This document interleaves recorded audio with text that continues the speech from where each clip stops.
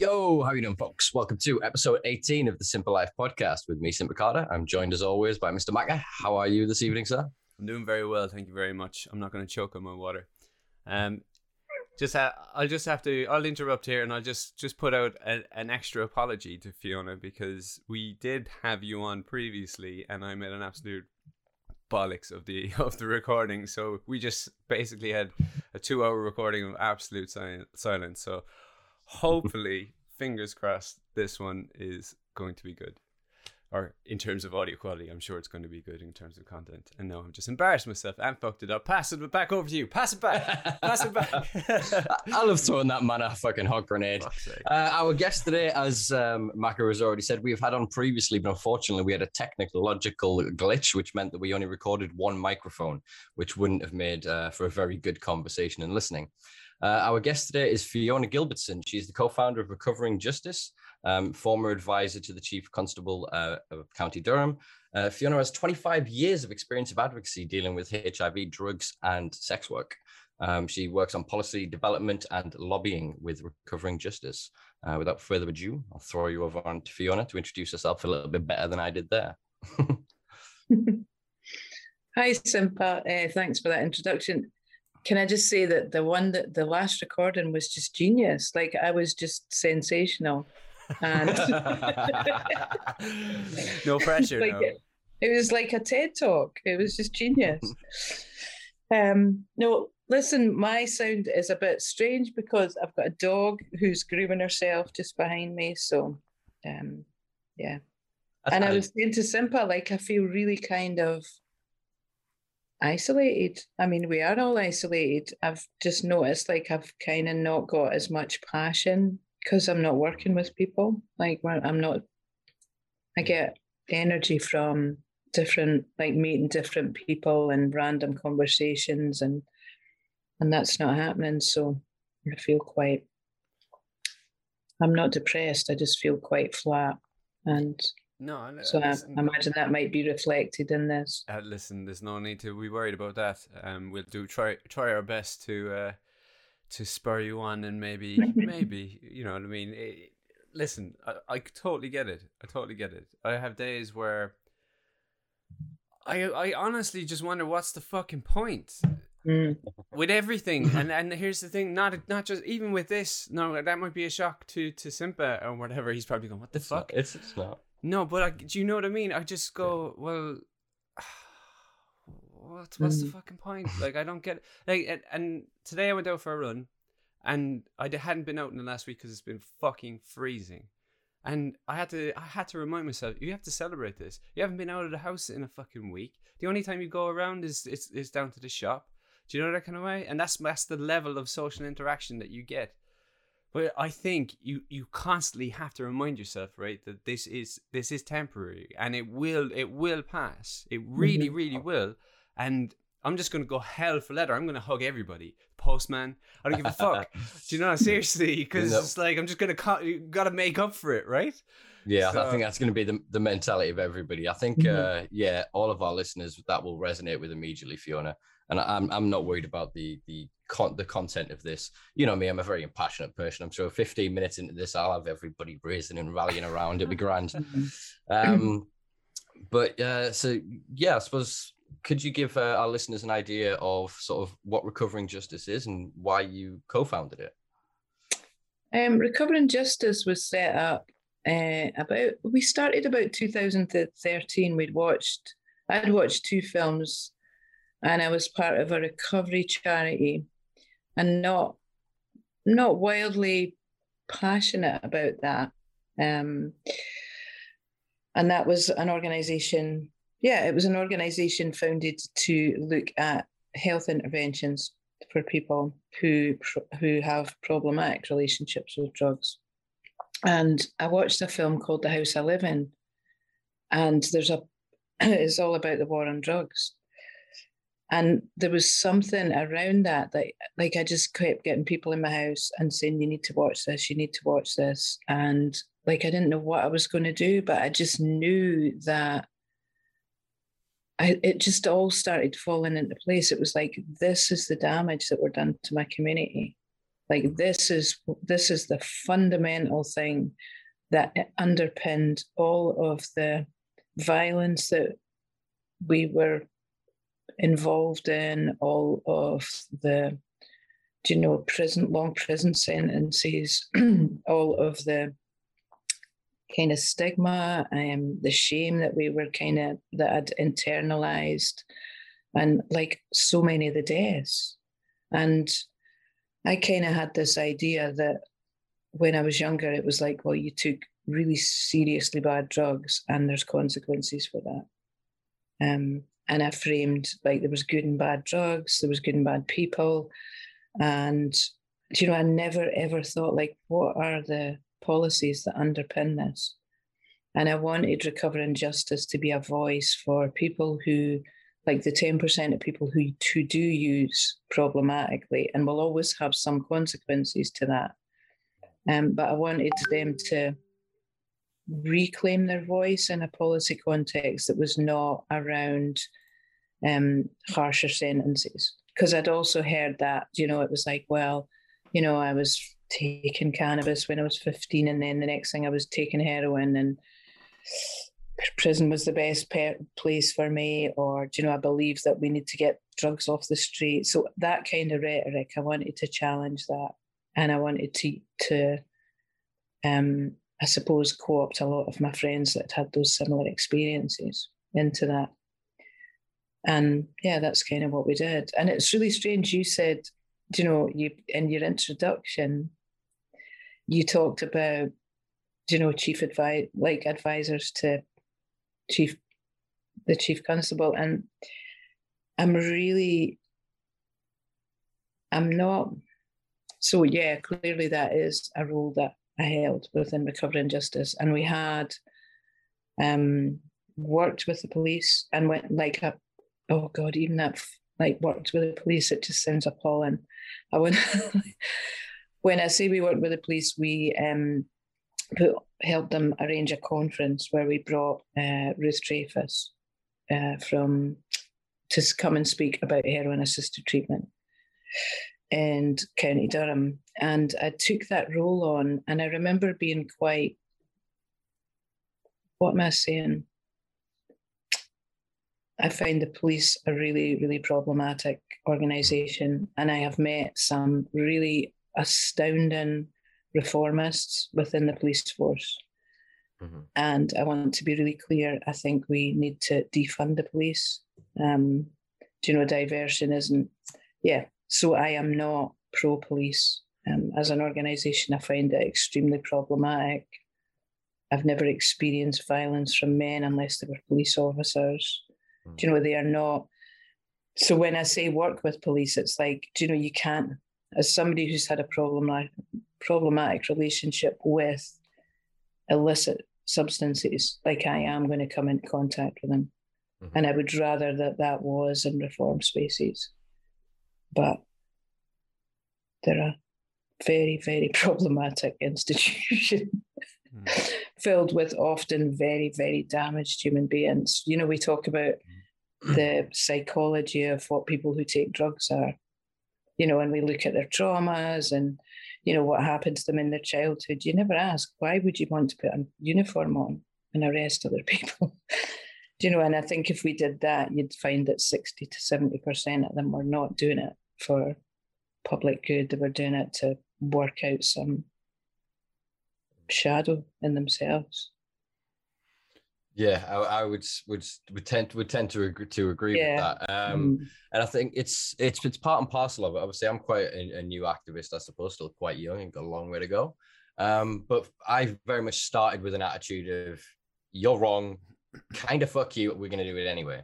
And then evolved to a position of, we've learned the law, we've learned about the culture, we've learned the science, we've learned about the rates of consumption in society, and then we've gone to try to communicate with them. But again, as you've said, it's a hitting a brick wall within there, because a lot of the people within higher up positions in institutions are still avid prohibitionists. So their drugs are bad. Why? Because they're illegal. Why are they illegal? Because they're bad. and you end up stuck in that rhetorical rhetoric. But it takes people like yourself to be able to get into those rooms with those people and will listen to you because of the organizations you represent. So yeah, I can see what you're saying about it problematic to work with the police, but to some extent we have to engage with them at least, not to say to be complicit. And I think something which was going to be one of my next questions was going to be, how do you feel about sort of the current reform movement globally? We still have a lot of problem with the idea of addiction as a disease model coming in, especially from America. And then we've sort of got the idea of still abstinence-based recovery still kicking around in a lot of spaces. And we are going, obviously, assisted around, say, heroin, but other drugs, there's still not that real push around yet. That's a really interesting question. One of our aims was to create bridges between what we saw as different movements that really had the same kind of objective. So and when we started the recovery movement, we're not on board with drug policy reform. I mean, you wouldn't know that now because, I mean, we've been successful, other organizations have been successful, but getting people in recovery on board with why it was really important to campaign for drug policy reform was quite new. And so I think, I'm really not on form tonight at all. Ask me another question or So it's like remind me. Yeah, I'll rejigger the question, I suppose, in a slightly different way. Do you feel that the current direction of reform is going in the right way? Are we having the right conversation if we're only focusing the conversation on the 10 to 20% of people dependent on the substance that suffered the dependency issues? Maybe I'm a little too close to it. What I think will happen is, I mean, in a few years that I've been doing this, there's been massive reforms. You look at Canada, you look at some of the states, Scotland, I think, I've got hope for Scotland as a small country. And I think as an organization and also as an individual activist, I'm always looking at where the edge is. Because what I have real fears of is that we will just push for reform that will hand illicit drugs over to a capitalist system. And doing that without any checks and balances. I think Canada's extremely, I don't know how you call that a success. And because no, and you're right. So it's not reform. It's it is just moving from an illicit, from the black market to the legal economy. And within that, I think there are ways that you can. So I think what's really important is that activists stay in the space, because we think it's our job's done, and it's you need to have really brilliant, compassionate, non-capitalist systems that are ready to go in. And I know we can't always have, I know that's really aspirational, and I don't make apologies for being aspirational. And if the least thing that can get done is this money needs to be ring-fenced. So if you're going to make a legal cannabis market, the ideal would be the people who are in prison now get recruited into that. Anybody has been part of that market does not get cut out as we gentrify it, but gets to be part of it. I mean, there's ways we could make it much fairer trade. We could try and keep big pharma out. We could try and just put the brakes on some of it. And then if all of that fails, and I think you need to go into the room with that, because if you don't go in the room with that, you're going to get nothing. And then within that, can we ring fence the money? that's going to be saved. And in Portugal, which has, I mean, obviously much better than what we have, and they're learning all the time, but they ring-fenced money, and 60% went to education and 40% went to rehabilitation. So, you know, if there was ways that we could do that, because I do think we are, like, I think in the next 10 years, we'll probably have some sort of regulated cannabis. Mm-hmm. If there's enough of us are willing to work for it. Psychedelics. You know, we're already getting a psychedelic research, you know, which is phenomenal, but it's extremely elite. Yeah, entirely. It is so gentrified and so classist. And that was going to be the point that I was going to make, what you were saying before about ring fencing of funds. So this is the difficult position I find myself in as a cannabis activist. I want a legalized market, but in terms of what legalized means to the layman, they look at Canada and America. They are not models I want. I'm happy with some of the state models over Canada, but Canada is definitely not what I want. The design of their legal system going from 7 laws to 45 laws scares the crap out of me. The sheer scale and volume of cash that they have generated has made those companies so powerful that they're lobbying foreign governments to not legalize and free their citizens so they can build these vast greenhouses in their countries and sell cannabis to those people via the medical prescription system. I think 10 years is not, I think 10 years globally at this point. I think in the UK, we're looking less than 18 months at the speed of this. We've already got elements within government that we know would, like Jacob Rees-Mogg, with Theresa May, with Atkins, with a couple of others that I'm not going to name that I've learned recently that I'm going to protect my own ass by not saying that. But we know that they have direct links and they are making cash hand over fist by the perpetuation of prohibition in this country. So as they deny our people and allow people that are consuming cannabis, cultivating it themselves, to end up in prison, they are directly profiting from it. And that profit doesn't stay in country. These corporations are going to end up like Apple and Amazon, these ginormous conglomerates that own all of the global cannabis. They'll pay no tax anywhere. The production of it and the cultivation of it will be environmentally destructive. It will negate a great deal of its beneficial properties that are not a drug for the capitalist endeavor of getting more and more people to smoke ever more weed. Mm-hmm. So actually the refrain you get from the prohibitionist of going, oh, if you legalize it, everyone will suddenly take drugs. If you legalize in a neoliberalistic capital model where you'll end up with billboards with half-naked women fucking trying to sell you meth, you don't have to really sell meth, never mind. Cannabis or something else, LSD, you know what I mean? We're going to end up seeing that. And it's the perpetuation of quarterly profits is what's going to be the incentive behind that, not the protection of people, not what I'm coining now, risk aversion, because I'm pissed off with saying harm reduction because it's such a loaded term. Say that again. I coughed and I completely missed it.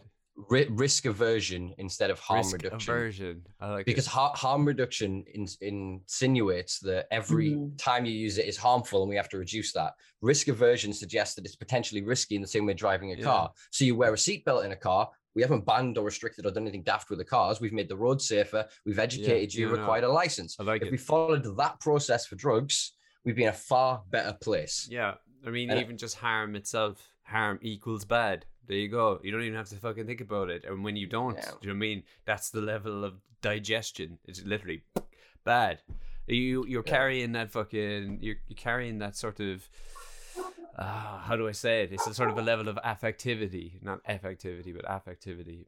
But it's interesting. So under that model, sorry, just to be sort of semi-relative, I read an article. I sent you this. I don't know if you read it. I'm going to put you on the spot here now. But it was basically an opinion piece in can't remember the actual newspaper. I guess it would have been a newspaper. And basically it made some really loose sort of accusations against cannabis and cocaine to say that they're not as green as you make as they're being made out. So basically the author when they wrote it, they came to this sort of deduction based on the eventual sort of capitalization of cannabis, right? So under like massive factories that are just, sorry, not under them, but you know what I mean, under that model where you have massive factories that are just basically farming the shit out of it. The equivalent, I think he said, was one joint had the same was carbon footprint. Good man. I was searching for that the whole way through. Carbon footprint as a kilogram of potatoes. And I was like, this is such an outlandish article. It's like you're not taking anything into fucking consideration. Right. No, it will be taken into consideration, but that is under a prohibition model. So then if you take cocaine, for example, cocaine is produced, it's typically grown by incredibly impoverished farmers in one region who only have that to rely on. There is fuck all else that can be suited in that climate. And even if they did, the cartels in that area would kill them for not growing cocaine.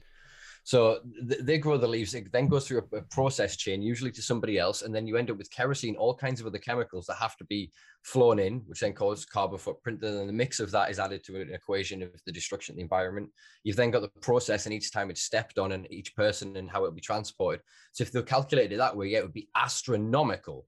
If you then looked at it from what if all drugs were legal, what is the best way to reduce the harm to the environment? Because in this sense, they are harmful in their production. So cannabis cultivation, if we switch to basically going, all right, let's ring fence an area around the equator, that's where we're going to grow the majority of the weed. Do you know what I mean? Mm-hmm. Outdoor, high quality, real diversity, cannabinoid profiled cannabis cultivars. An equator made of cannabis. Fucking hell, can you imagine? Literally a green belt. Green belt. Yes. So again, like all these arguments that you see that are put forward for any of this, whenever they say save the children, save the environment, all of these consequences that they are saying need to be averted are a consequence of prohibition. You know what I mean? There's one guy that I'm loving Dr. Carl Hart's work at the minute, and of him coming out of just going, you know what? I am a functional heroin consumer. I'm approaching my 5th year. I've written books. I'm still touring. I'm still at work. You know what I mean? Yeah. He's currently having to consider moving to Switzerland so that the DEA doesn't take his doors off.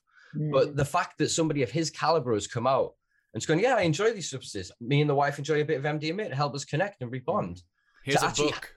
To actually have that at that level as well, and it not to come from what feels like quite a gentrifying class. Yeah.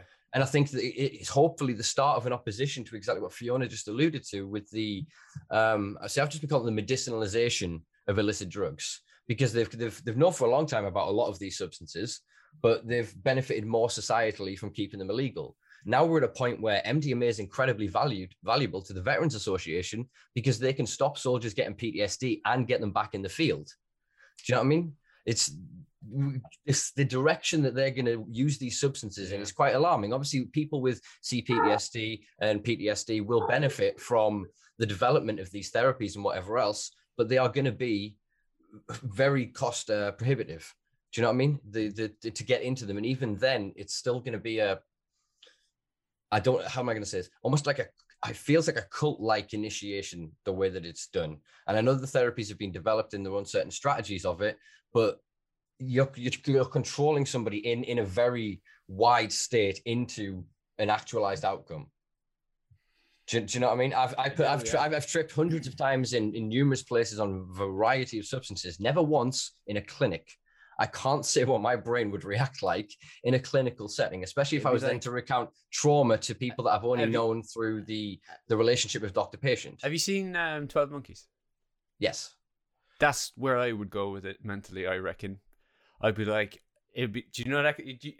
Like when Bruce Willis is talking to Brad Pitt, and it's just absolute mayhem. He's walking him around the whole thing, and it's fucking like it is like a parody of like a Batman-esque, a Batmanification of like in a mental asylum, which is, you know what I mean? It's tragically funny almost, if that makes sense. Do you know, that kind of way? In no way would it be sort of a realistic thing. I don't think anyway. If it is, that'd be fucking hell. But I can imagine absolutely tripping off my absolutely genitalia. I forgot I was on a podcast there a second. in like a cold room, non-decorated, in like, you know, that kind of way. I have no connection to it. So they do decorate them typically. They do take steps, but what I meant by cultification is they bring in like the sacred geometry shapes, typically often deities.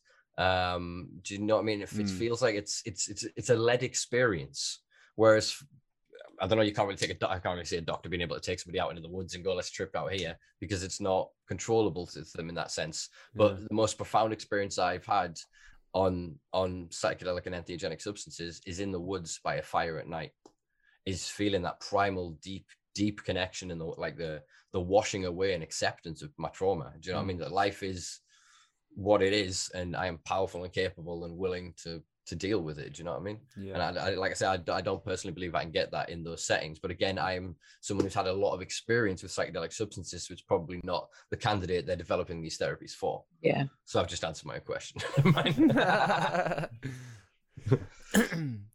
So you have, or are you looking to work with entheogenic substances through recovery? No, do you know, I attended the Global Ayahuasca conference. I'm working with a few people in Scotland to raise awareness of just the benefits and also the laws that are restricting those substances. We were due to have a conference last November where we brought Pavel Bem from the Global Commission. A lot of the events that we like to do are where you have a community event in the morning and then you have one in Parliament. And when I say Parliament, like I mean Holyrood, in the evening. And we were going to bring Pavel Bem over, and who has got experience of psychedelics personally, which he's quite open about, but obviously understands regulation. Do you know how to regulate different things? And we were bringing him. I think mainly our objective for that was to just introduce the idea to both the recovery community and the research community, because currently there's no research getting done in Scotland, and the impacts, like good research is showing that it's having transformative impacts in people's lives. And again, it was one of those things when I kept mentioning it to the people in services around addiction, were just like, had no clue what I was talking about and didn't have any understanding on the impacts that these substances can have. I mean, there's ibogaine, which can be used and have phenomenal impact on like really problematic heroin use, and what we need to do, I think, really is, like, we have got, especially Scotland has got a huge drug death, and drug poisoning, and like serious addiction issues. And if those substances can be used in any way to help that, then why wouldn't we be using them?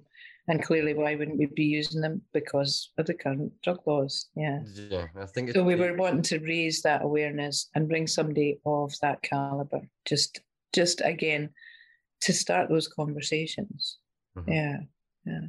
I think obviously what you said before there about why we're not. Yeah, we legally can't because of the law, but the law then perpetuates this moralizing argument that all drugs are bad because they're all drugs. So the worst depiction of heroin addiction and sort of abuse in a TV show or a film, the average person, that's every heroin user. Do you know what I mean? And that's what all drugs will eventually do. You get on one of them, and it's just a matter of time before that's you on the street. And so they rally against that, and then you end up with this. What I've kind of come up against a few times in sort of, I suppose it's still addiction treatment, as they like to term it, is people with no real experience that just have this purifying idea that if you can just get free, life will suddenly become worth it, and everything will be better. And this is kind of what led the movement until compassion was injected, maybe a few decades or so ago. Of you had to let an addict hit rock bottom. So you would perpetuate that cycle to force them into that position. So then they would come and ask for help. And at that point, when they ask for help, that's when you'd give them help. And I think that narrative still, I don't know where it comes from. They're still there. You know, the ideas that were perpetuated by the Dare campaign, they still are in the minds of the youth. And we haven't had it in this country since like early 2000s. Well, I mean, could you theorize that the approach, like the enforcing of these of harsher consequences, do you know, that kind of way, to double down on that, based on what? Nothing. Based on no progression in Scotland whatsoever. Do you know, that kind of way? The current approach hasn't done a fucking thing to help out everything that you've just listed. Do you know what I mean? So, I mean, from the top down, you're going to have these purists that go, grand, we have harsher laws now. By insinuation, that kind of goes, right, a decent person would just stop.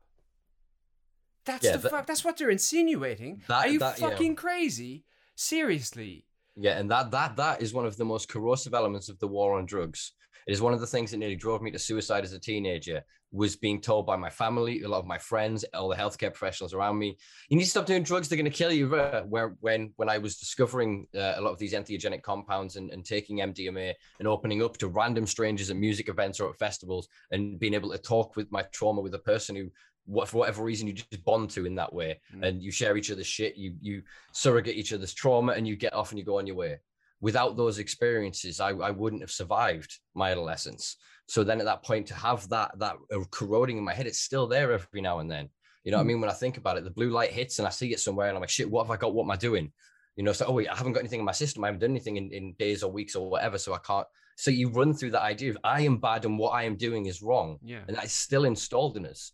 And I know people that are in full recovery or in abstinence from all substances that still get that twitch. The blue light goes when they're driving or whatever, and you get it because we've got a PTSD from this. Yeah, but it's from both sides, man.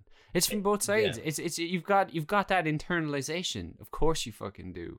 Do you know that kind of way? Especially when you're constantly being told that you're a bad person for doing X. All right, and then you have on the other side somebody that has no fucking clue about, do you know what I mean? Has barely had sugar in their tea. Let's be polite about it, right? Do you know the kind of way? And they're going, well, look, the laws are there for a reason.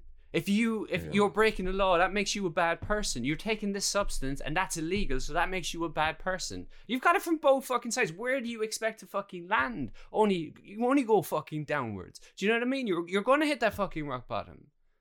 Is that what fucking society wants? I'm getting really hot again.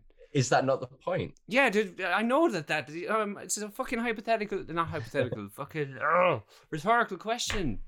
But I mean, it's frustrating. Oh, we're going to continue on doing the same fucking thing while there's still massive amounts of people dying. So this is why, look, so currently the war on drugs focuses on the victims of dependency issues, right? So it misses the 80 to 90% of people that consume all of the drugs without any real detriment to their lives or impact other than maybe when they get caught. Do you know what I mean? Yes, they are supplying illicit marketplaces, but that's the only place that they can acquire the products that they seek to consume. If we scan that light onto them and that's where we focus drug policy, we'd be in a far fucking better place. But the spectrum's even wider because the cops are I'm still here. The cops are still victims as well, but the rest of society, because we are pissing away hand over fist tens of billions of pounds a year in policing on the NHS with the war on drugs, on prescription contracts through the NHS for pharmaceutical medications that could be dealt with by allowing people to grow a plant in the back garden. You know what I mean? So it's so much wider. Then you need to look at the environmental consequence, like say the economic consequence. It's enforcement of the war on drugs, and these people going, yeah, be harder on the drugs, and then going, where's the bin men? Why is this only once a fortnight now? Why is these roads not being filled? Well, actually, if you weren't empowering gangs from other countries to come and grow en masse and supply these drugs and siphon it back out and then fund it actually through international banks, we'd have that money on the street. If we legalized and regulated all substances, we could control the adulterate nature of substances, so we would avoid poisonings. We could provide recommended dose based on your BMI and everything else and actually calculate something meaningful when you're given a substance. You could provide an antagonist for that substance to prevent overdoses. You can provide educational resources, safe spaces, peer support. There's infinitely more we can provide that means that we can take even that 10% down to a fraction. And even then, yes, there will be those of people that are going to be rallying, mental health. that's still only a tiny minority. And even then, it's analogous to someone having a nut allergy. It's fine. They shouldn't consume nuts then. So we just say, don't do drugs. And if they do, then you have to work out a system of helping them through the health system. You don't then lock them in a cage and go, there, you shouldn't have done that, should you? If they have an adverse reaction in a temporary psychotic event due to a compound, we should treat them with compassion, not cage them. You can just see it, we've been thrown into a cell and somebody's just going to turn around every time, 99% of the time, and go, sorry, sir, sorry. I know, I understand my ways now, and I'm going to conform to your fucking model. Yeah, because that happens, doesn't it? Do you know what I mean? It's like, fucking hell, what? And sorry. I mean, do you know what? I'm not in any way negating, like, problematic substance use is awful. You know, I have experienced it. I have been unable to stop doing what I was doing, you know, for long periods of time. It's spiritually, emotionally, physically exhausting. And you're right, it affects like about 10% of the population. But what we also know is it's not, you know, people are like, oh, it's like equal opportunities. Do you know, it affects everybody the same. We're sitting in County Durham. County Durham has like a really, really devastating problematic substance issue going on. Do you know, there's people whose lives are devastated by it, are being wrecked by it on a daily basis, who are committing violent and non-violent crimes, you know, to access those substances, and who may or may not survive that, their mental health, the violence in that community, or, you know, that won't take their own lives. And even within that, what I'm saying is it is still better to legalize and regulate those substances. And when I say that, you know, people are just like, and it is very difficult to get people to see that perspective, because they'll say, but this is killing my son, or, you know, it's turned my daughter into somebody I don't recognize. And to just move away and say, what would happen if you gave that person that substance? And it's a big shift to ask people to make, because they have invested in the issue being a really simple one. We all like a simple solution. You know, it's really, really good to have someone to blame or something to blame. And I mean, partly like a lot of the stuff that we do, it's just that education. You know, we had Danny Ahmed from Foundations come on our and speak about heroin-assisted treatment. And if you'd listen to that, like he's the kind of voice that changes public opinion, because it isn't just a story of giving people a terrible drug and them having an unhappy life. Do you know, people are beginning to function. Yeah. Do you know, and ideally, do you know, would we all want to live in a world where we were drug-free, sugar-free, vegan, meditate? Do you know, like, you might have those aspirations, but the reality is you need to meet people exactly where they're at. And our job, I think, as drug policy is to just lean in and hear people's fear. You know, I was on you know it as well, Simpa, those Durham police get their Facebook pages generally aren't too bad, do you know, and they'd put out a thing saying, we've had 2 deaths and we think we've got a really dangerous batch of heroin. Will people just be careful? And the comments were some of those comments were just utterly hate-filled. Yep. Like hate-filled. Should be a hate crime. I mean, I've put in, you know, I think there is opportunity we could potentially find spaces to have those people removed from those sites, to be silenced, but it doesn't stop. Like, how do you get to those people? Because it was just, and I think obviously, like, it's online, so people say all sorts of stuff online that they wouldn't in person, but like there was people that said that was my uncle that died. Do you know, have some compassion, and it didn't stop it. So you have to remember that this is like entrenched in our system. I think and really our job, because we are privileged, like I am not at risk of being shot by my police. Mm-hmm. You know, I'm not going to go to prison unless I really piss them off and there's some dodgy one that sets me up. Do you know? But, you know, I am not living on that front line. Yeah. So what do I do when I have the privilege of not being on the front line? And it is having those conversations with people who I really want to just tell, go fuck yourself. Like, go fuck yourself.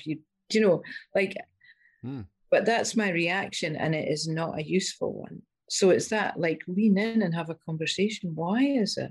Like, why have we created this space? Because if you can change them, like, it will be, do you know what, like, you saw it, like, we had two phenomenal, like, we had a great PCC and a great police chief in Mike Durham and Ron Hogg, two white men with way too much power. And I don't mean that for them, but like way too much power pulled up into two men, so that when they've left, every drug user in County Durham is now at risk of having services removed, being arrested rather than sent into, because the next two people might not have the same. And again, it's like, how do we challenge that? How do we challenge the institution rather than the individual, and the attitude rather than the individual? Yeah, I think it's so ingrained, because as we said, like, laws are supposed to be, when we're back with the Pelian principles and that idea, laws were based on morality. And it was the idea of, subjectively, if you go the George Carlin route and reduce the 10 Commandments down to one, thou shalt not commit violence. And you can exclude from that sort of sexual violence, theft, property damage, etc. And so that was the foundation of it. Then the war on drugs came along, and all of a sudden it created a whole section of laws for things that only a handful of people thought were bad. Whereas before, murder was wrong. You could have extenuating circumstances that could reduce it. You have a lesser degree in manslaughter, etc. There are mechanisms within the law, but always that is accepted as a bad fucking thing. All of a sudden, then drugs are thrown into this. At the point when the war on drugs started, we had very few people that actually had dependency issues on any substances, because they weren't prolific. They weren't all that well known. The harder we went on the war on drugs, we created this information and this campaign where you were either the bad person that did drugs, and if you did drugs, you're a rapist and a murderer and a kiddie fiddler and a terrorist and all those other things, or you're a good person. So if you're then not a person that does drugs, you have this superior moralizing complex, where you can be like, they do drugs, so therefore they're a bad person. They deserve to be homeless. They deserve to be attacked. They deserve to be arrested and thrown in a cage. Do you know what I mean? And I think it's that mechanism within them, the idea, the weaponization by extremist fundamental Christianity and neoliberalistic capitalism, that can horrible mix together, has created the chaos in the modern Western world. And the war on drugs is just their ultimate tool in doing that, because they widen the knowledge of drugs. Then if you look at, say, what happened with what Gary Webb exposed with the CIA in the 80s and the Iran-Contra deal, governments are involved in funding drugs, putting drugs on the streets. So they then kind of proliferate this idea of dependency, get people struggling in other communities that then will suffer with dependency issues because of socioeconomic factors, and then demonize them. It's the John Ehrlichman quote all over again. You know, the Nixon advisor who said that by associating cocaine with the blacks and marijuana with the hippies, we could demonize them night after night on the evening news, raid their meetings, break up their societies, arrest their leaders. We still live under that paradigm now. So unfortunately, a lot of the people that are in that system, there are good people, naive people, and not all together viciously minded people, but they work within a framework that, it's the Upton quote of, you can't expect a man to understand something that his job is his salary is dependent on him not understanding it. Do you know what I mean? And so because they're inside of it, they can't see exterior. And then most people, as they come up exterior with alternative ideas, get swallowed up by it, and they have to conform within that system. And I think that channeling is why we're seeing the progression towards a Prohibition 2.0, where all we're doing is swapping the dealers. That's all that's going to happen. We just instead of it guys in tracksuits, it's guys in business suits. They're going to trade it as commodities. They're going to ring fence it. Instead of violent gangs, it's going to be boardroom takeovers. But we're still going to suffer on the streets. Yeah, the products may be pure, but the mechanisms by which they supply them will be an asset stripping mechanism. Do you know what I mean? To siphon funds from our communities to then go up the corporate ladder to be cashed in the Seychelles. Do you know what I mean? So unless we develop community-based or nationalized drug regulation models, we're going to end up with is new cartels.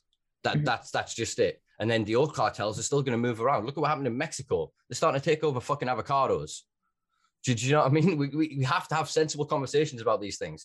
I'm not saying approach all these bad gangs and say, do you want to be business people? But you can't then just go to the poshest of posh Tory business people and go, oh, well, you can have the drugs now. And then most of the people who are in the middle of regular consumers that have no real issue with it are just handed over this market with them populating it. It's just handed over. Prices will go up. Look what's happened in the gangs for the past 20 years. Most drug prices have remained steady while inflation is fucked.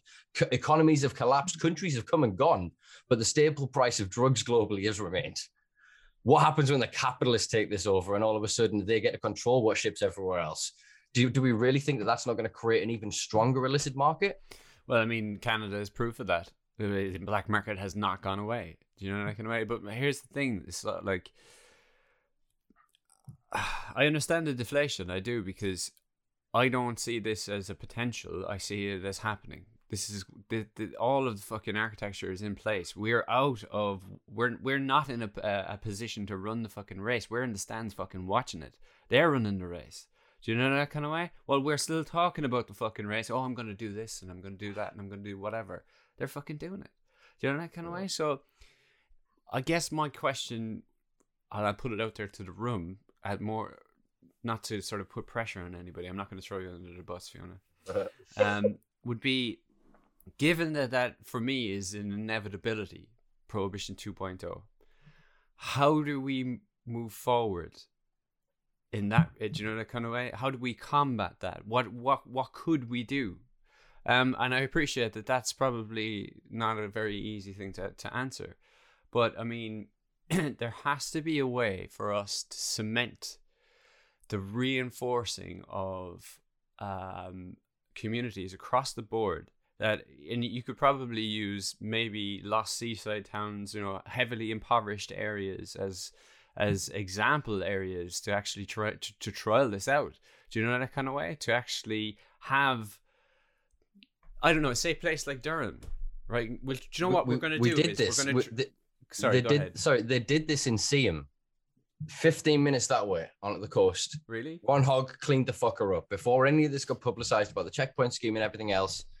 With Fiona's intervention and other individuals, they started to really kind of go, holy fuck, drugs are a problem, but the consequences of people taking drugs under this paradigm is far fucking worse. Okay. You know what I mean? People stealing, people having to sell themselves sexually, people having to, commit really weird acts of crime because on a spur, you just see money. You walk past something, you see something that's worth 100 quid. You break a car window, whatever. It's inquisitive crime. It's just crime that is not usually opportunistic, planned. Yeah. And they saw a massive drop in this because it was only a handful of serious problematic users in the area that had no other income. Yeah. You know what I mean? If several of them were homeless and so they had to then steal for food and everything else, they were sleeping rough and were getting caught. So they'd be constantly in supply and in and out, which meant that they were stealing, scoring, not being able to use, losing, having to go back out. And as soon as they're released on the street, you've got to go then earn the money the cops have just taken off you again to go score again to get back to where you were at the start of the day. But how far was that progressed? Do you know? I mean, what I'm envisaging in my head is some sort of provable top slice model. You can't refute it. You cannot refute it. Well, if we take, say, heroin as a separate entity for this conversation, the safe consumption site model is pretty ubiquitous around the world. And to date, not a single consumer has died in the presence of one of these places. This is what we had, obviously, Peter Crykant on this previous episode with his mobile safe injection site. But if you then look at the broader language of the broader drug spectrum, it has to come from a government policy. It has to be enshrined in the law. We can't just allow corporate lobbyists to go, actually, can we lift this percentage here? You move that as Schedule 2, because then we can create these products. We'll sell them under prescription, wink, wink, medical, wink, wink, but then we'll push everybody in the world that's ever had any problem through this system, funneling cash into their pockets, which then gives them further data sets to, again, move towards analogs and synthetics. I think what we need is our Stonewall moment. We need all drug users and consumers from all walks of life to stand up and go, I use drugs. I am proud to admit I use drugs. I am demonized, vilified, and criminalized by the system, but I am not a bad person. Drug pride. Drug pride. Hell yeah. Let's get a flag. Yeah, if we take that step, though, I'm not either, because honestly, that's what we need. Because once people realize there are tens of millions of people that enjoy drugs.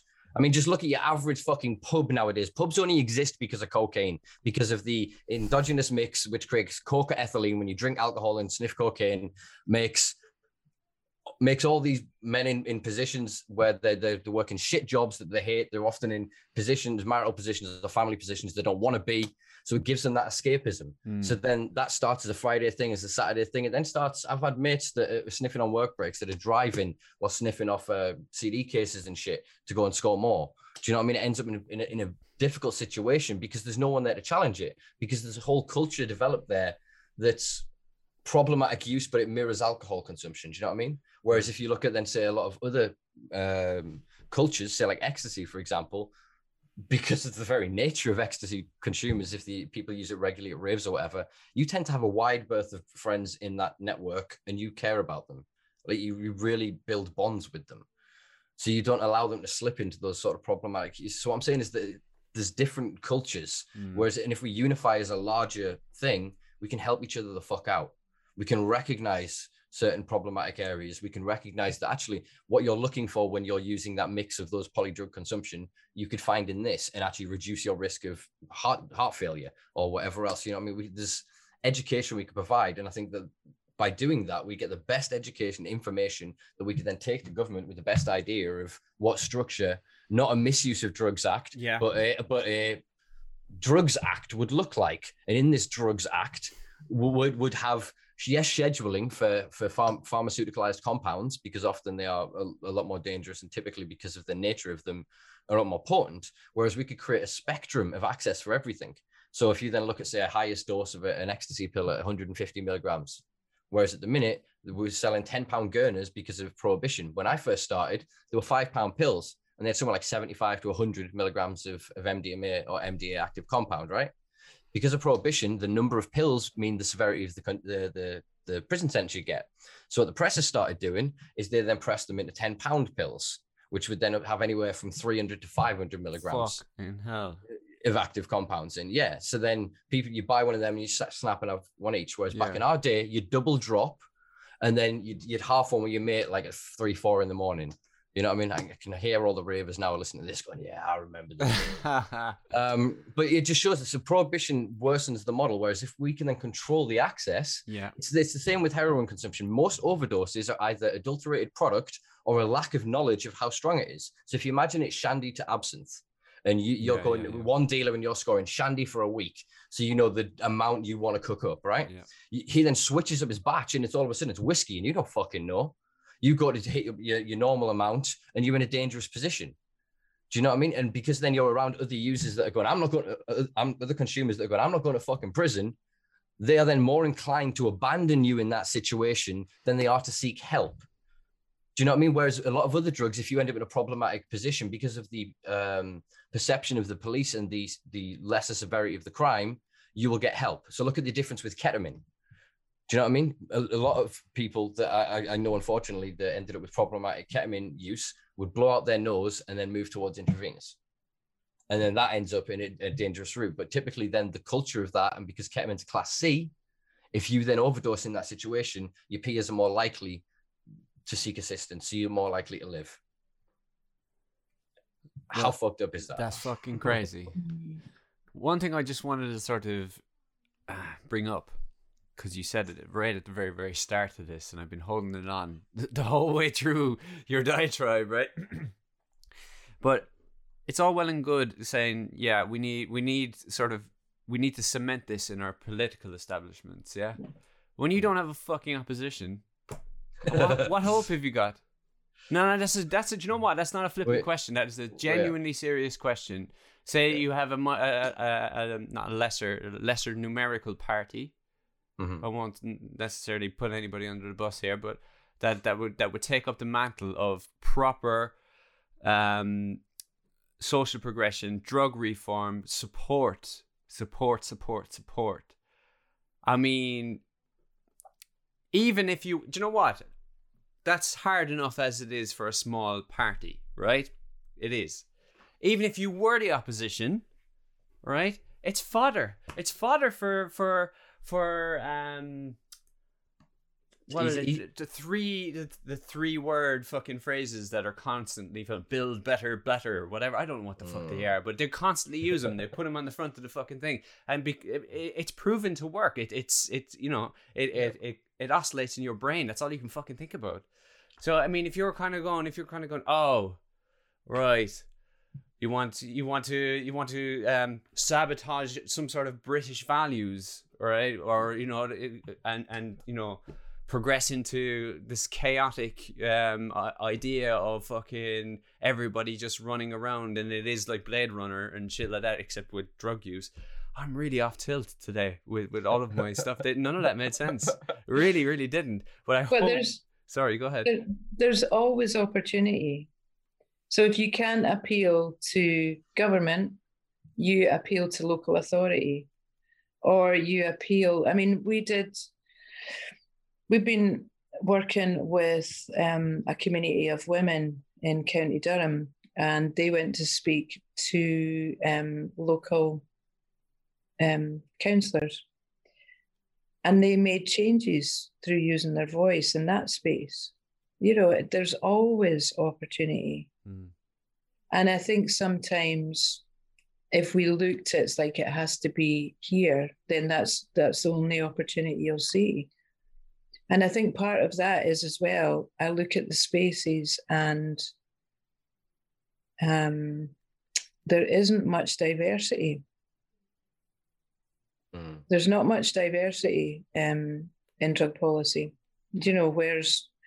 and so what I like to do is go into other spaces which are really new and create new solutions for other things. So how are environmentalists tackling? I just think Extinction Rebellion are phenomenal. Like, what can we learn from Extinction Rebellion? What can we learn from trans communities right now? Like people who are on the cutting edge of real innovative change, and then bring that to your space.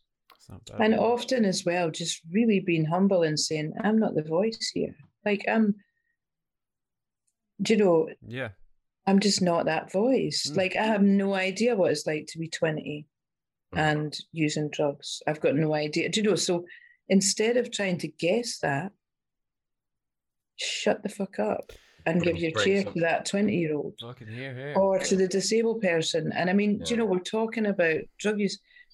I know that in County Durham, there's been a huge issue around young Vietnamese people being trafficked into this country to grow cannabis, to serve that market.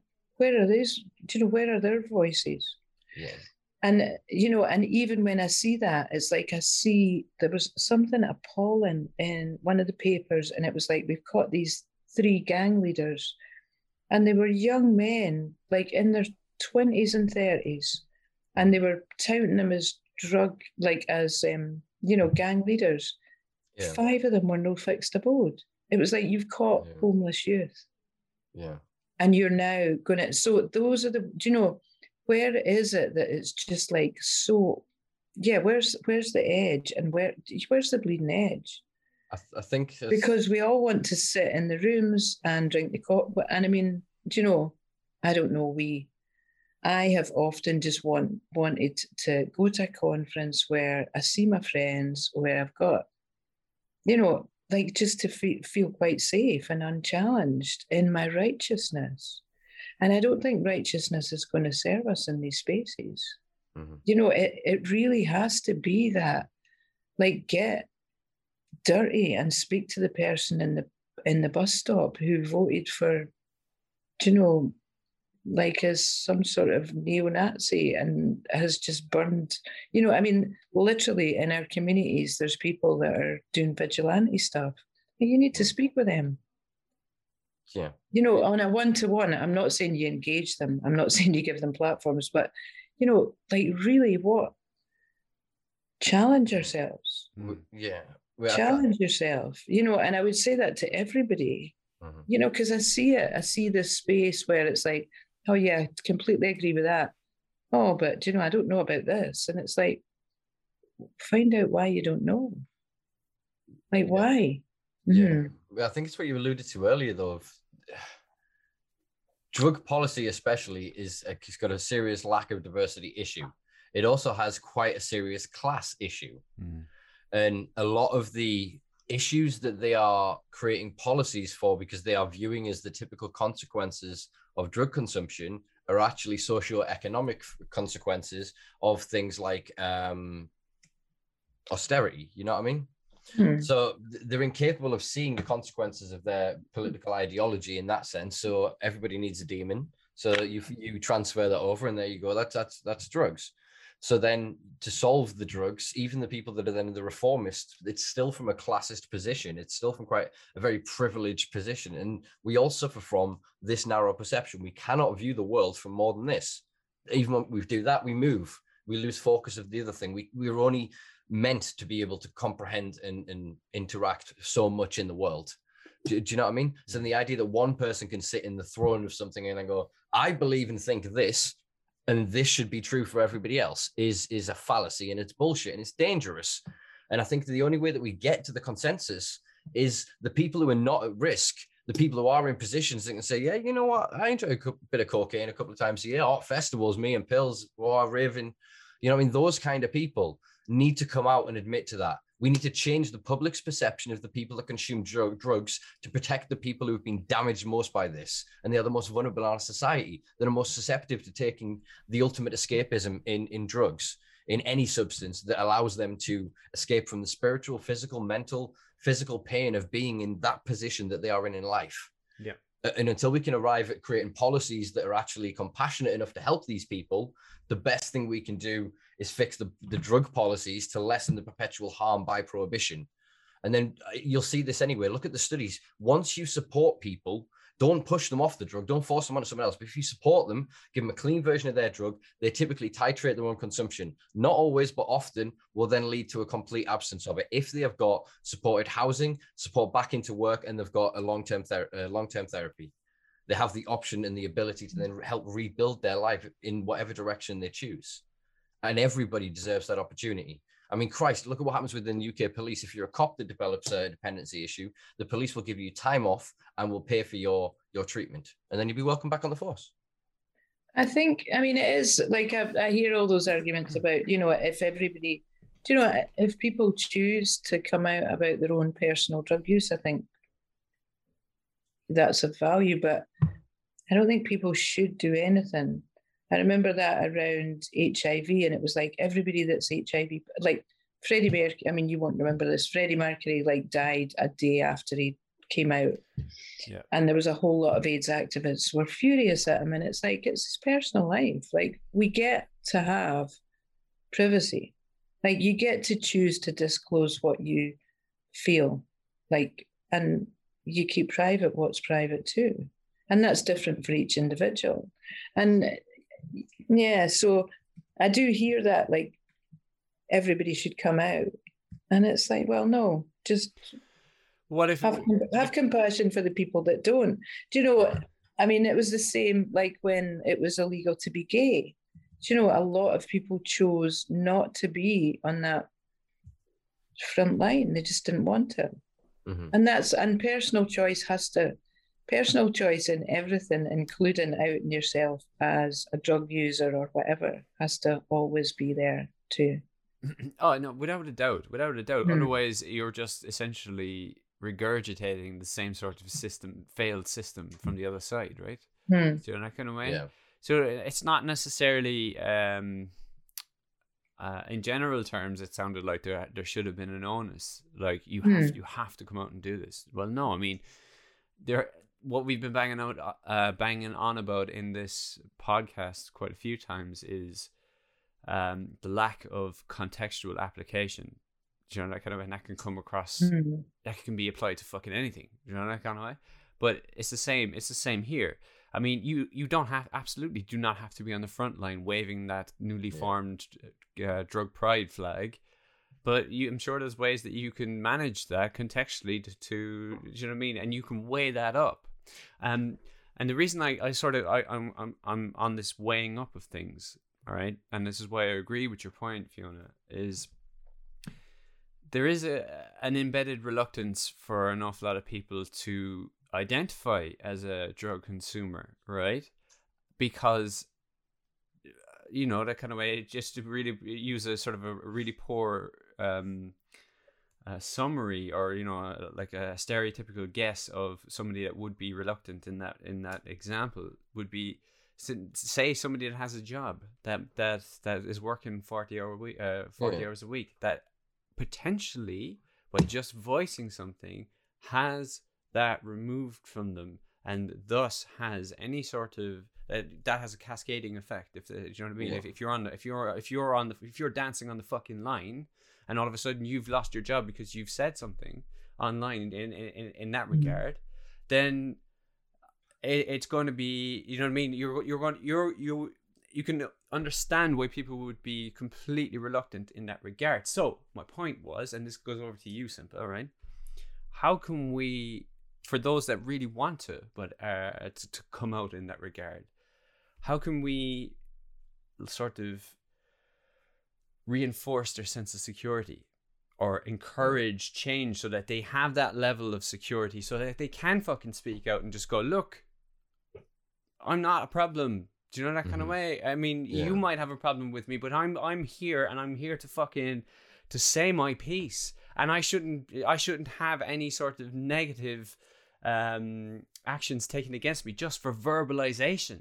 Anyway, you know what I mean? Yeah. Well, so I should have caveated, I suppose, that statement with that it's obviously it's the spectrum.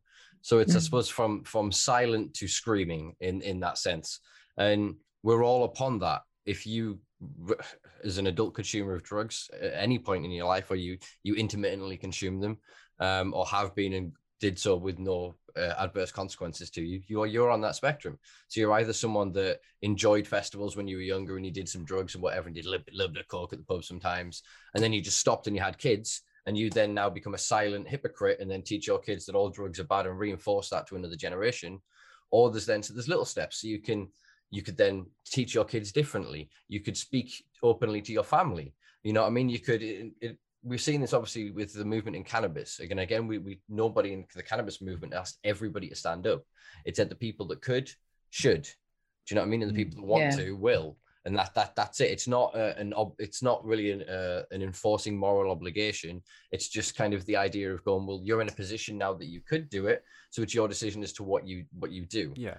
And obviously, I don't blame people for who they are, as I often say on this podcast. If I was born you, lived you, raised you, I'd act as you, I'd think as you, I would be you. There'd be no difference. So therefore, I don't hold anything against anybody. But ultimately, what you were saying to what we could do to lessen that, this is again where it comes back down to policy. We have to protect people's employment. We protect somebody's right to go, I am gay, and your boss goes, you're fired. You sue the fuck out of that guy. That's illegal. That's illegal. You're disabled and you lose your job. It's again discrimination. So there's ways we can look at this. There was an interesting case around a cannabis consumer who worked at a recycling plant in the UK. I put this in one of the Last Week in Weed blogs recently, and he was sacked because of a random drug test showed cannabis. He was a driver's mate, so he wasn't actually responsible for the vehicle and was never responsible for any machinery that would, otherwise be deemed dangerous. He was sacked on the spot because of the positive test. He took his employer to a tribunal. The judge agreed with him and said that the employer had violated his rights and unfairly dismissed him because he hadn't taken into consideration why he consumed cannabis, hadn't taken into consideration if it affected his work, which given his record, it hadn't. And he said that the only reason the man had lost his job was because it was illegal. So you can see the systems cracking apart in various places. Yeah. People challenging the laws with drug driving. There's actually then the farmer elite system coming in to change the law for them, which means then people who've not looked at these documents for 50 years are suddenly going, you want us to just erase this one sentence? What about the 16 other paragraphs that make no fucking sense? Yeah. Do you know what I mean? And we're exposing light to it. So everything we can do to cast a light on it. So I'm not saying that drug consumers should go out and evangelicalize and destroy their lives. Yeah. But I am saying that if you have the opportunity to say to somebody, do something about it, especially if you say are a drug consumer that demonizes other drug users. So if you then use a bit of cocaine and go, oh, them fucking dirty smack rats. Yeah. Tell you what, them fucking smack rats.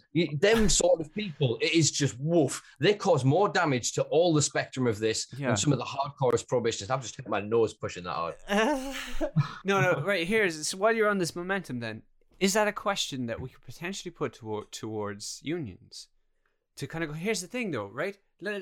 Correct me if I'm wrong, and I'm just speaking on off the cuff here, right? The consumption of any substance is not illegal. No, it's not illegal to be high. For it to be in your system, but for it to be in your system, right? And for you to lose your job because it's in your system, the consumption isn't the illegal part. How can you be fired for that? Surely there can be a pushback from a union perspective on that side of things. It's in contract law. So if you look at most, if not all, contract law. It has a clause in the bottom for drugs, usually an alcohol and drug policy. Yeah. And within that, it will say that it is the company's policy to dismiss anybody that either fails a random test or... Yeah, but can that be challenged through the union? To be changed? It would take a brave union leader. If we think of how entrenched politics are in this country, the unions are more entrenched. So you know what you were talking about before, talking about sorry, fingers crossed. Wait, what you were talking about before about politics, right? It's the Bill Hicks thing. If I agree with the puppet on the left, I agree with the puppet on the right. It's still the same dude. So that when we're having these conversations, we're still having them in that ideology. So it's still framed within the limitations of their expectations and what they'll accept. Do you know what I mean? So you said we need an opposition. You're correct. But unfortunately, it is not any one of the parliamentary parties that exist today, because by their nature to get elected, they can't have radical enough views. That's my point. That will actually get this voiced. So we need to build from the outside. So you take the public. If you can then go to each politician from each party and go, we've got a union of 6 million people here who regularly use drugs. And they say, if you vote for them, we'll put you in power. We'd be the largest voting bloc in the country by far. Mm-hmm. We would have clout, we would have influence, and we would change the laws immediately. You're listening then. But this is what I'm saying. Though. Again, we are the largest unrepresented people, and we look, some of the most beautiful, creative, wonderful, diverse, unique individuals I have ever met are people that have to shroud themselves in secrecy, hide their lives, dampen their beauty and their light because of fear of ramifications, because they like to smoke a bit of DMT, or they love to get around with a bunch of mates and go hiking and take mushrooms. They're not bad people. I've got enough friends that are functional users of some of the harshest drugs that you can think of right now as listeners. The worst depiction you've got from movie and TV. I've got friends that will, air quotes, recreationally, as adult consumers, enjoy these substances and it not affect their fucking lives. The worst part of it is having to go and meet the people that usually supply this shit. Whereas if it was from a regulated place, they would actually interact zero with criminality and cause zero criminality. Yes, 100% agree with that. Beautiful. We've covered quite a lot of the issues that I wanted to talk about. This is something we tackled actually in the last one, which is, I suppose, all three sort of issues that we've kind of we haven't really touched on sex work, but sex work, sort of HIV, and drug consumption and stigma. There's a cross trend with stigma between these things. And if you happen to be in a Venn diagram of all of these things, society demonizes you beyond measure.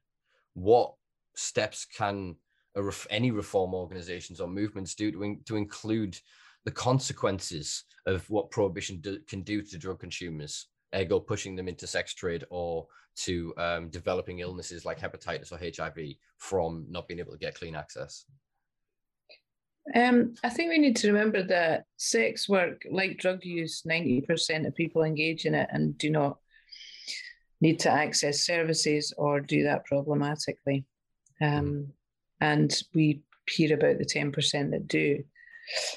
And there's a really strong sex worker movement I would encourage you to get somebody from there on to speak. I'd love that. In drug policy, I always think we need to look at who our closest allies are.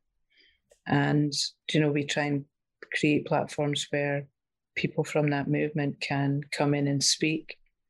Because it's really strange, like what works in certain... So, for instance, there's diversion schemes in the US that were touted as fantastic by a lot of drug policy people. And the conversations weren't had with sex workers. And those diversion schemes were really, really damaging the lives of sex workers. Yeah. So it's about just like, who's not in the room? Why aren't they there? Pull up another chair. Take 5 minutes off your time to speak, to give it to somebody, so that we just get like a full range in the room. I think that's always really important to me. Yeah. Yeah. As an organisation, we are really, really trying to do that. The next panel that we're hoping to put on, like we had Danny come and speak about heroin-assisted treatment, and we're going to do one around sex work and sex work reform and drug policy reform. Yeah. It comes back to just like the simple application of a basic interaction. Yeah. That's all it is. That's all it is. And like, just to go back to sort of the Facebook, because we're talking about stigma and stuff like that, regardless of, like, you may feel the need to jump in and have like an early opportunity at a joke or a jest, or have some flippant fucking remark that makes you feel better about yourself. But honest to fuck, that's harder than what Fiona's just talked about just there. Just sit down and talk to people. Sit down and take yourself out of the fucking equation. Take your bullshit and leave it at the fucking door and just talk to people, man. On a sort of a lighter note, I mean, I bring this up in relation, right? I can't remember, and I'm going to do this an injustice, but there was a documentary that I watched, and it was a very simple thing where a lady was able to sit down on a chair opposite a person and fully remove herself from any part of the equation, and she never even spoke to the other person. And the whole idea was to show empathy, to actually physically just connect by looking at a person without saying anything, and removing any of the fucking the bullshit self-validation that we all go through on a daily basis. And she was able to do this, and she did it with like 100 people in a fucking row, to a point where like you come in, you sit down or whatever, and then once you've had your experience, she'd take a moment, refresh herself. Literally, you could see her actually reading it. She had a process and a whole lot. And the reaction that some of these people had, some people would sit down in that chair, and it was like, you're talking about big fucking strong men or whatever, like this kind of shaped men, right? Whatever. And they're like, oh, this is all bullshit. And she'd sit there and she'd concentrate, whatever. And eventually she'd just look. And by that time, when she decided that she was looking at somebody, she was in that mindset of just complete connection, right?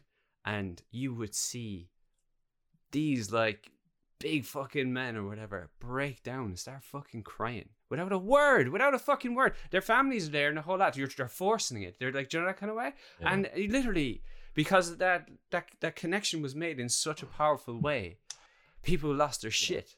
It became an art piece, I think. I need to find it, and you need to watch it. It is an art piece, yeah. Yeah. She's quite a famous performance artist.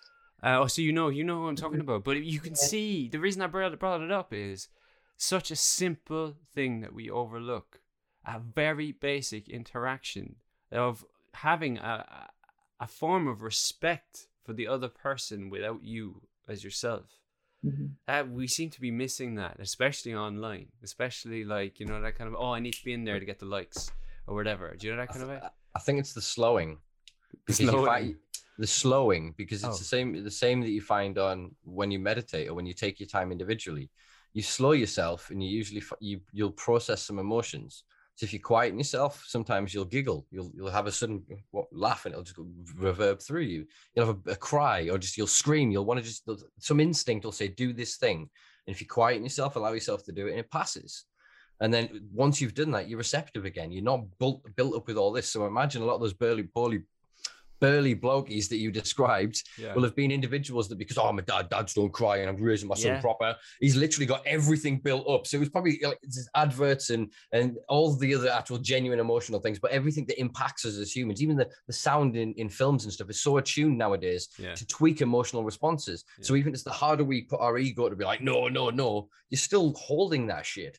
So in taking those moments, you have that, and to experience that with another person is so bonding, because it's trusting. You make yourself vulnerable. Most people won't express themselves in those ways until they're hidden. They will go into their car, or they'll go into a toilet cubicle, or they'll get under the covers in bed, or something like that. They'll remove themselves from their life, experience the emotion, and then go back to it.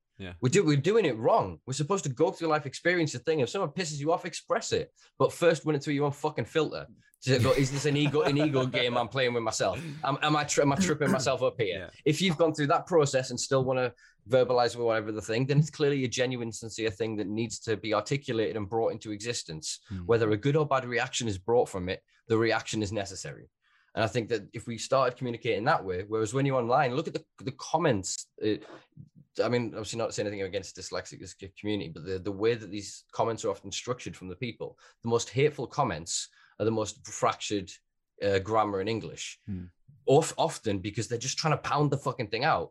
They've seen something, it's triggered in them that emotion, it's hit that wall. They then need to transfer and project that. And social media allows them to, they don't even have to see the face of it. The person they can instantaneously go, I'm pissed off. Now it's yours. And then someone else pisses them off and it goes there. Right. And all it is just they're a creation for this emotional output. They're not themselves dealing with it. So they're projecting it. And whereas before, these grumpy people, these kind of people, you'd only ever harm a few people because most people wouldn't want to associate with you. But now you can create multiple accounts and you can get on all kinds of platforms and you can spend days and weeks and months just venting and doing all of it. Do you know what I mean? It creates an unhealthy feedback loop. It's the same sort of cycle you end up with drugs. It's the setting in which you exude the behavior. Do you know what I mean? And if you have control over that, you're less likely to end up in a risky situation. Interesting. So something to ponder there. I'm just coming down from the emotional. I was getting really emotional telling that story. Like, listen, guys, I need to go. Oh, sorry. No, can I ask you one more question? You got time for one more? Go on. So what's the future hold? What does the future hold for you? I'm going to have my tea. I'm going to have my tea and play some PlayStation. That's my future. I like it. Living in the moment. Yeah. Brilliant. Thank you very much, Fiona. We'll let you get off to your PlayStation and some tea. I'm blinking out. Thank you very much. I'm so glad we got the opportunity to re-record this. Hopefully when we have done with this, we will have the audio and this will be out very soon. But once again, thank you very much for joining us. Oh. And when we're out of lockdown, we'll all get together. I hope it's soon. I think, do you know, when you were saying that, like Johann Hari says, the opposite of addiction is not abstinence, it's connection. And that's kind of what you guys are talking about. Hell yeah. Actually, you spot on. I totally did not intend for that. I mean, that was probably my interpretation of it is probably less aesthetic than Johann Hari's would be. Do you know, that kind of way? But yeah, I think it has to be that, because if we keep going the way we're going, we're fucking doomed. We are doomed. Yeah. Hell yeah. I think just come up with a new hashtag: community over criminalization. Build communities out of people that consume drugs. Rather than criminalizing them. How's that for a novel idea? There you go. So thank you very much for joining us, Fiona. You can check out Recovering Justice at recoveringjustice.co.uk, I believe. It's not, it's .org.uk. Oh, .org.uk. I'm sorry. You will find the correct link in the bio below. Please do, if you enjoyed this, check out The Simpa Life at patreon.com/Simpa Life. Follow us on all social media platforms at Simpa Life. I've been Simpa Carter. Our wonderful guest has been Fiona Gilbertson, and he has been Maka. Peace and love, folks. Bye. Bye.